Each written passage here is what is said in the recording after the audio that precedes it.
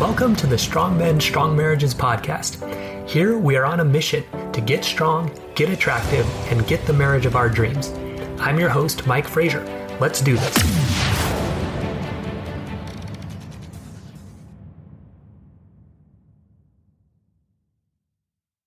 All right, men, welcome to today's episode of Strong Men, Strong Marriages. Stop beating yourself up for your mistakes. So as high achieving men, it can be easy to get down on ourselves for stuff we've done. Maybe it was really bad, maybe it was not that bad, but we tend to have a habit of really getting down on ourselves, which creates some pretty significant issues that we're going to talk about today. So my name is Mike Frazier, MD. I'm a psychiatrist and marriage coach, and I help high-achieving Christian men have more intimate marriages. So some wins from guys in my program, the Strong Men, Strong Marriages program.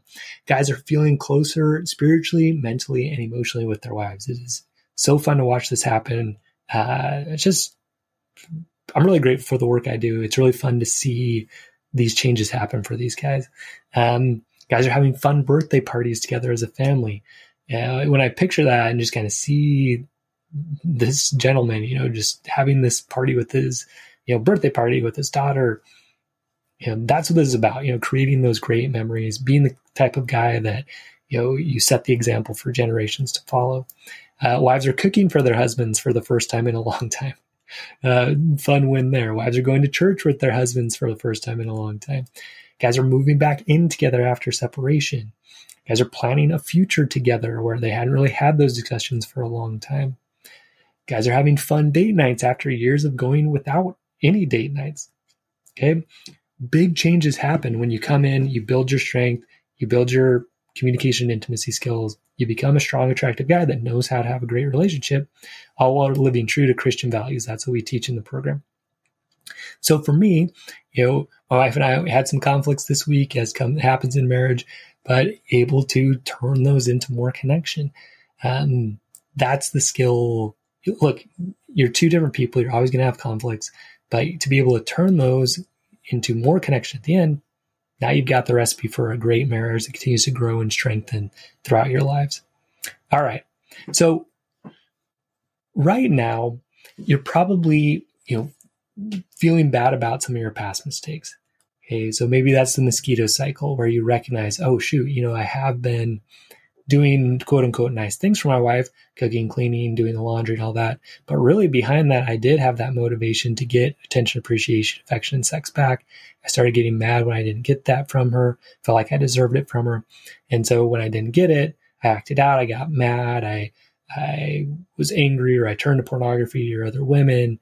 And now I feel terrible about that. So I better go start doing nice things for her again. That's the mosquito cycle. So if you're doing that, that sounds familiar, very common, most guys do. And then guys will beat themselves up. Oh, I shouldn't have did that. I should have known better. This was wrong. I'm such a bad husband. Pornography. A lot of guys feel really bad about this, especially Christian guys. They know, oh man, I don't want to do that. I know it's wrong. I just keep getting drawn into it. I feel terrible.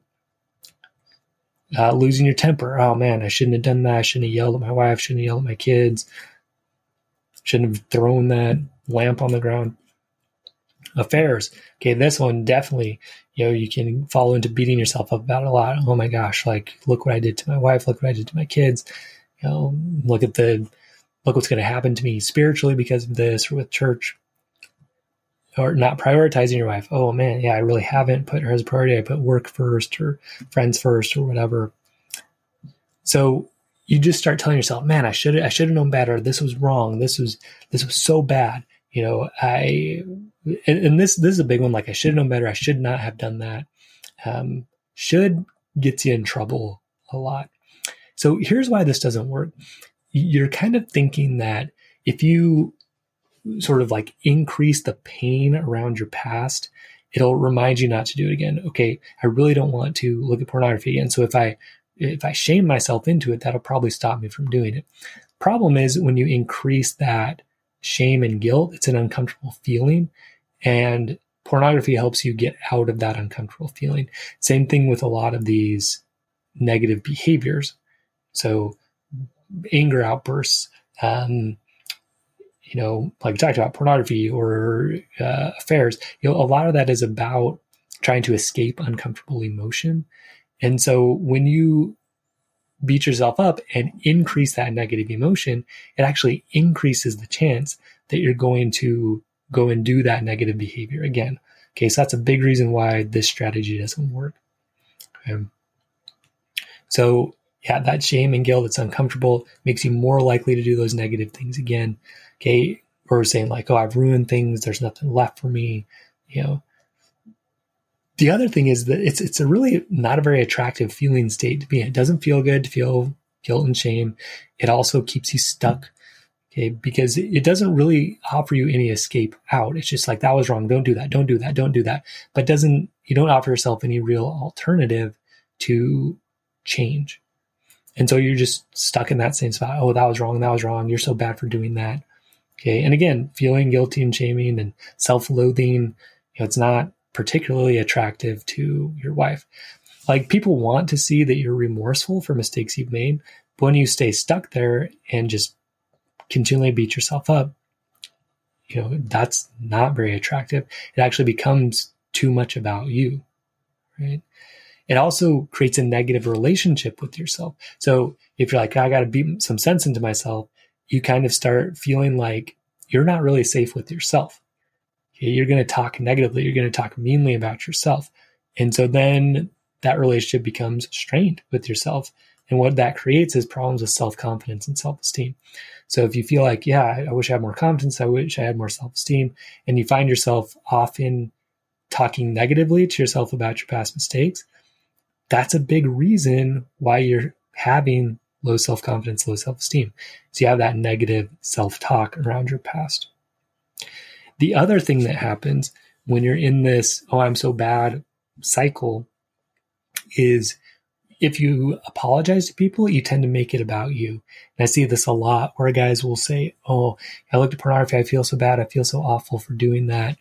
And you don't step out of yourself to see how that hurt other people. You're so focused on how it hurt you and how bad you feel about it. It's kind of a selfish thing. Sometimes there's some mosquito motivation here too, that if you beat yourself up enough, then other people will come rescue you from that, which again, same problems, right? That's you're dependent on other people for your self-worth instead of yourself because you're talking so negatively about yourself. So other people do have to rescue you so you can feel better, right? So lots of problems with beating yourself up about your past. Not attractive. It's a mosquito cycle, selfish, keeps you stuck. Also makes it more likely for you to go back to your negative behaviors. So what do you do instead? Because I'm not saying, oh, we'll just, say everything you did was fine because, pornography, affairs, anger outbursts, they're not fine, right? They don't get you the results that you want in your life. It's not who you want to be. So how do you approach this? So a good thing is to just kind of picture that past you in those mistakes. Just say, okay, like there I was upset and I looked at pornography. And then just imagine actually loving that past version of yourself instead of like, oh, that person, he's so bad. And I need to separate myself and say, I'm not that guy anymore. That was the old me. This is the new me. Instead of that, say, no, like that was me. And that was a younger, less mature version of me. Okay. It's like looking at yourself as a 2-year-old and being like, oh, like he's so stupid. He can't walk well. Listen to how he talks. His sentences don't even make sense. You wouldn't do that. You wouldn't like watch an old movie of yourself and be like, oh, that kid's so stupid. But this is what we do to ourselves in, if it was a year ago or 6 months ago or a week ago or 5 years ago, just kind of like beating ourselves up. Oh, that was so stupid. That guy's so dumb. Like it just doesn't work. You want to love that past version of yourself. Say, hey, yeah, that was a version of me. I was hurting. I turned to pornography to feel better. I could understand that. Like you can love that past version. If you see that guy looking at the computer, just be like, yeah, I can still love him.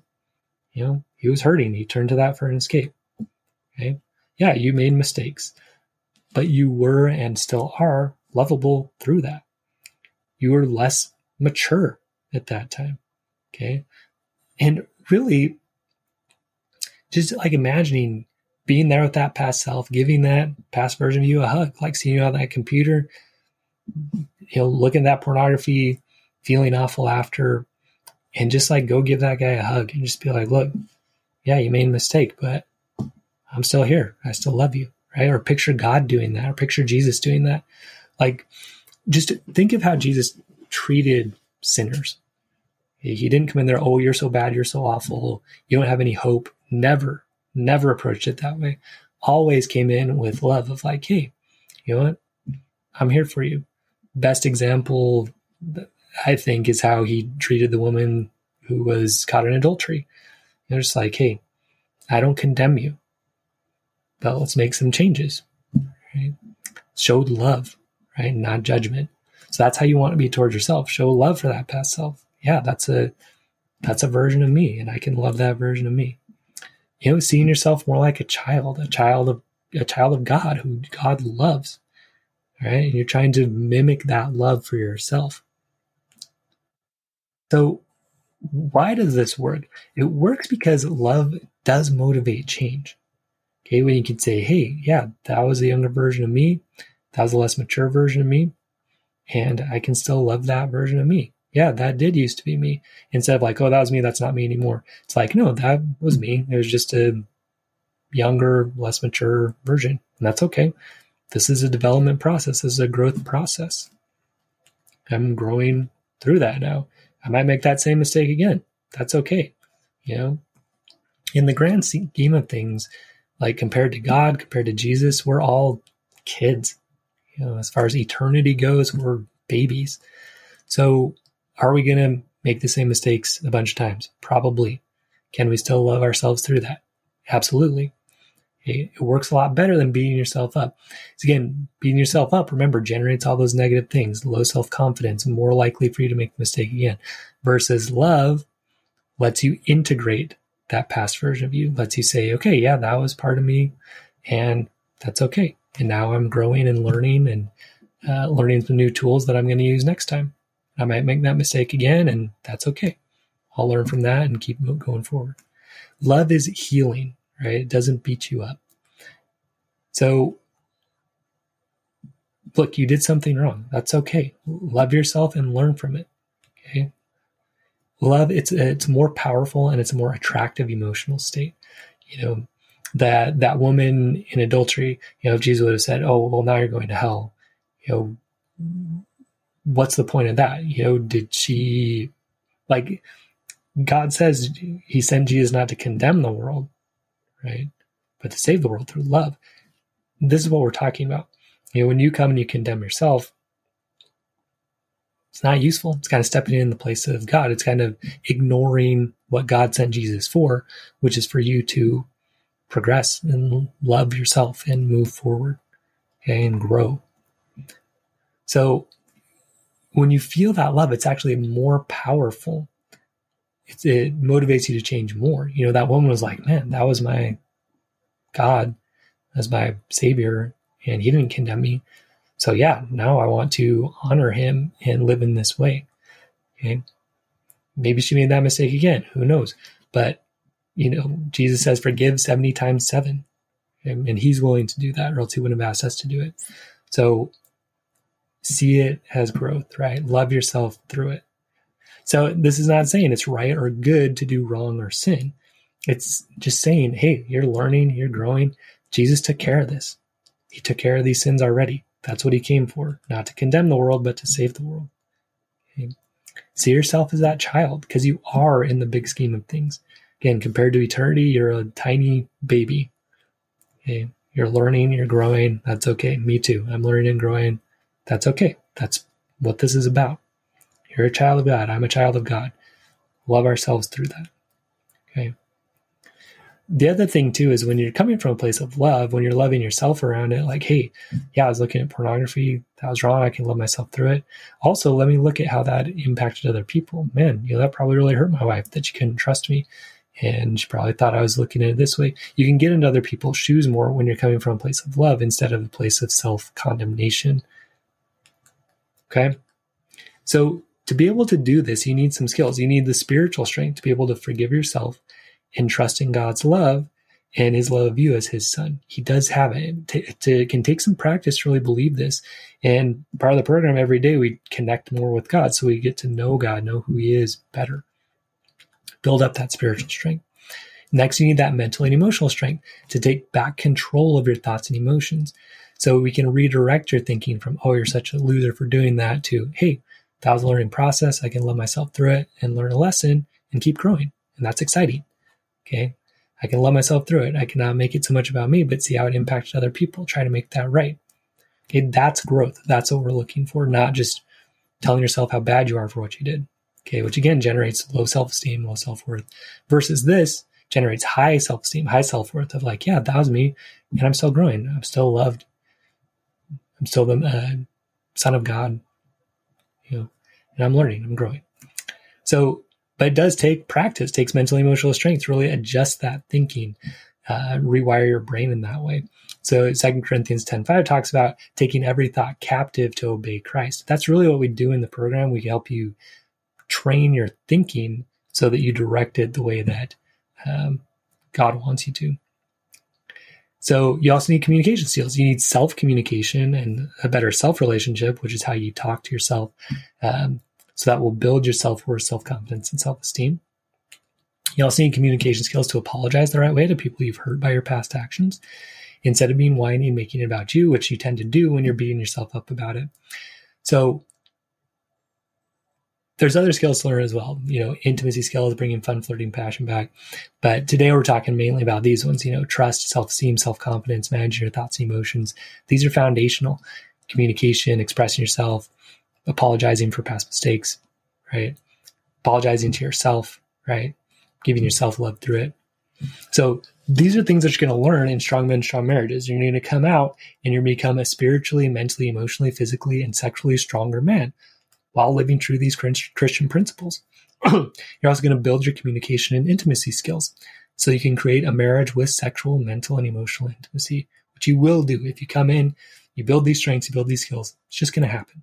All right. So visit strongmenstrongmarriages.com or click the link in the show notes, fill out an application. We will review the application and get back to you with your best next steps, how you can join us in building your strengths and skills and really join in that mission. The mission of Strong Men, Strong Marriages is for us to be strong and loving leaders of our homes, enjoy sexual, mental, emotional intimacy, spiritual intimacy with our wives, be great examples to our kids, have that great, strong, loving relationship with them.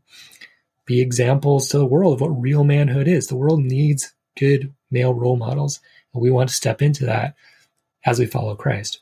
Okay, creating a better world through stronger families and preparing the world for the second coming of Jesus. So if you want to be part of that mission, come join us. strongmenstrongmarriages.com. Visit the link in the show notes.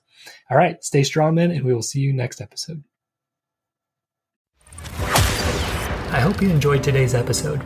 If you did, please leave a review on iTunes and share the episode with a friend so we can help create stronger men and stronger marriages across the world. And if you're ready to take your strength training and your marriage to the next level, visit strongmenstrongmarriages.com to learn how. I'll see you there.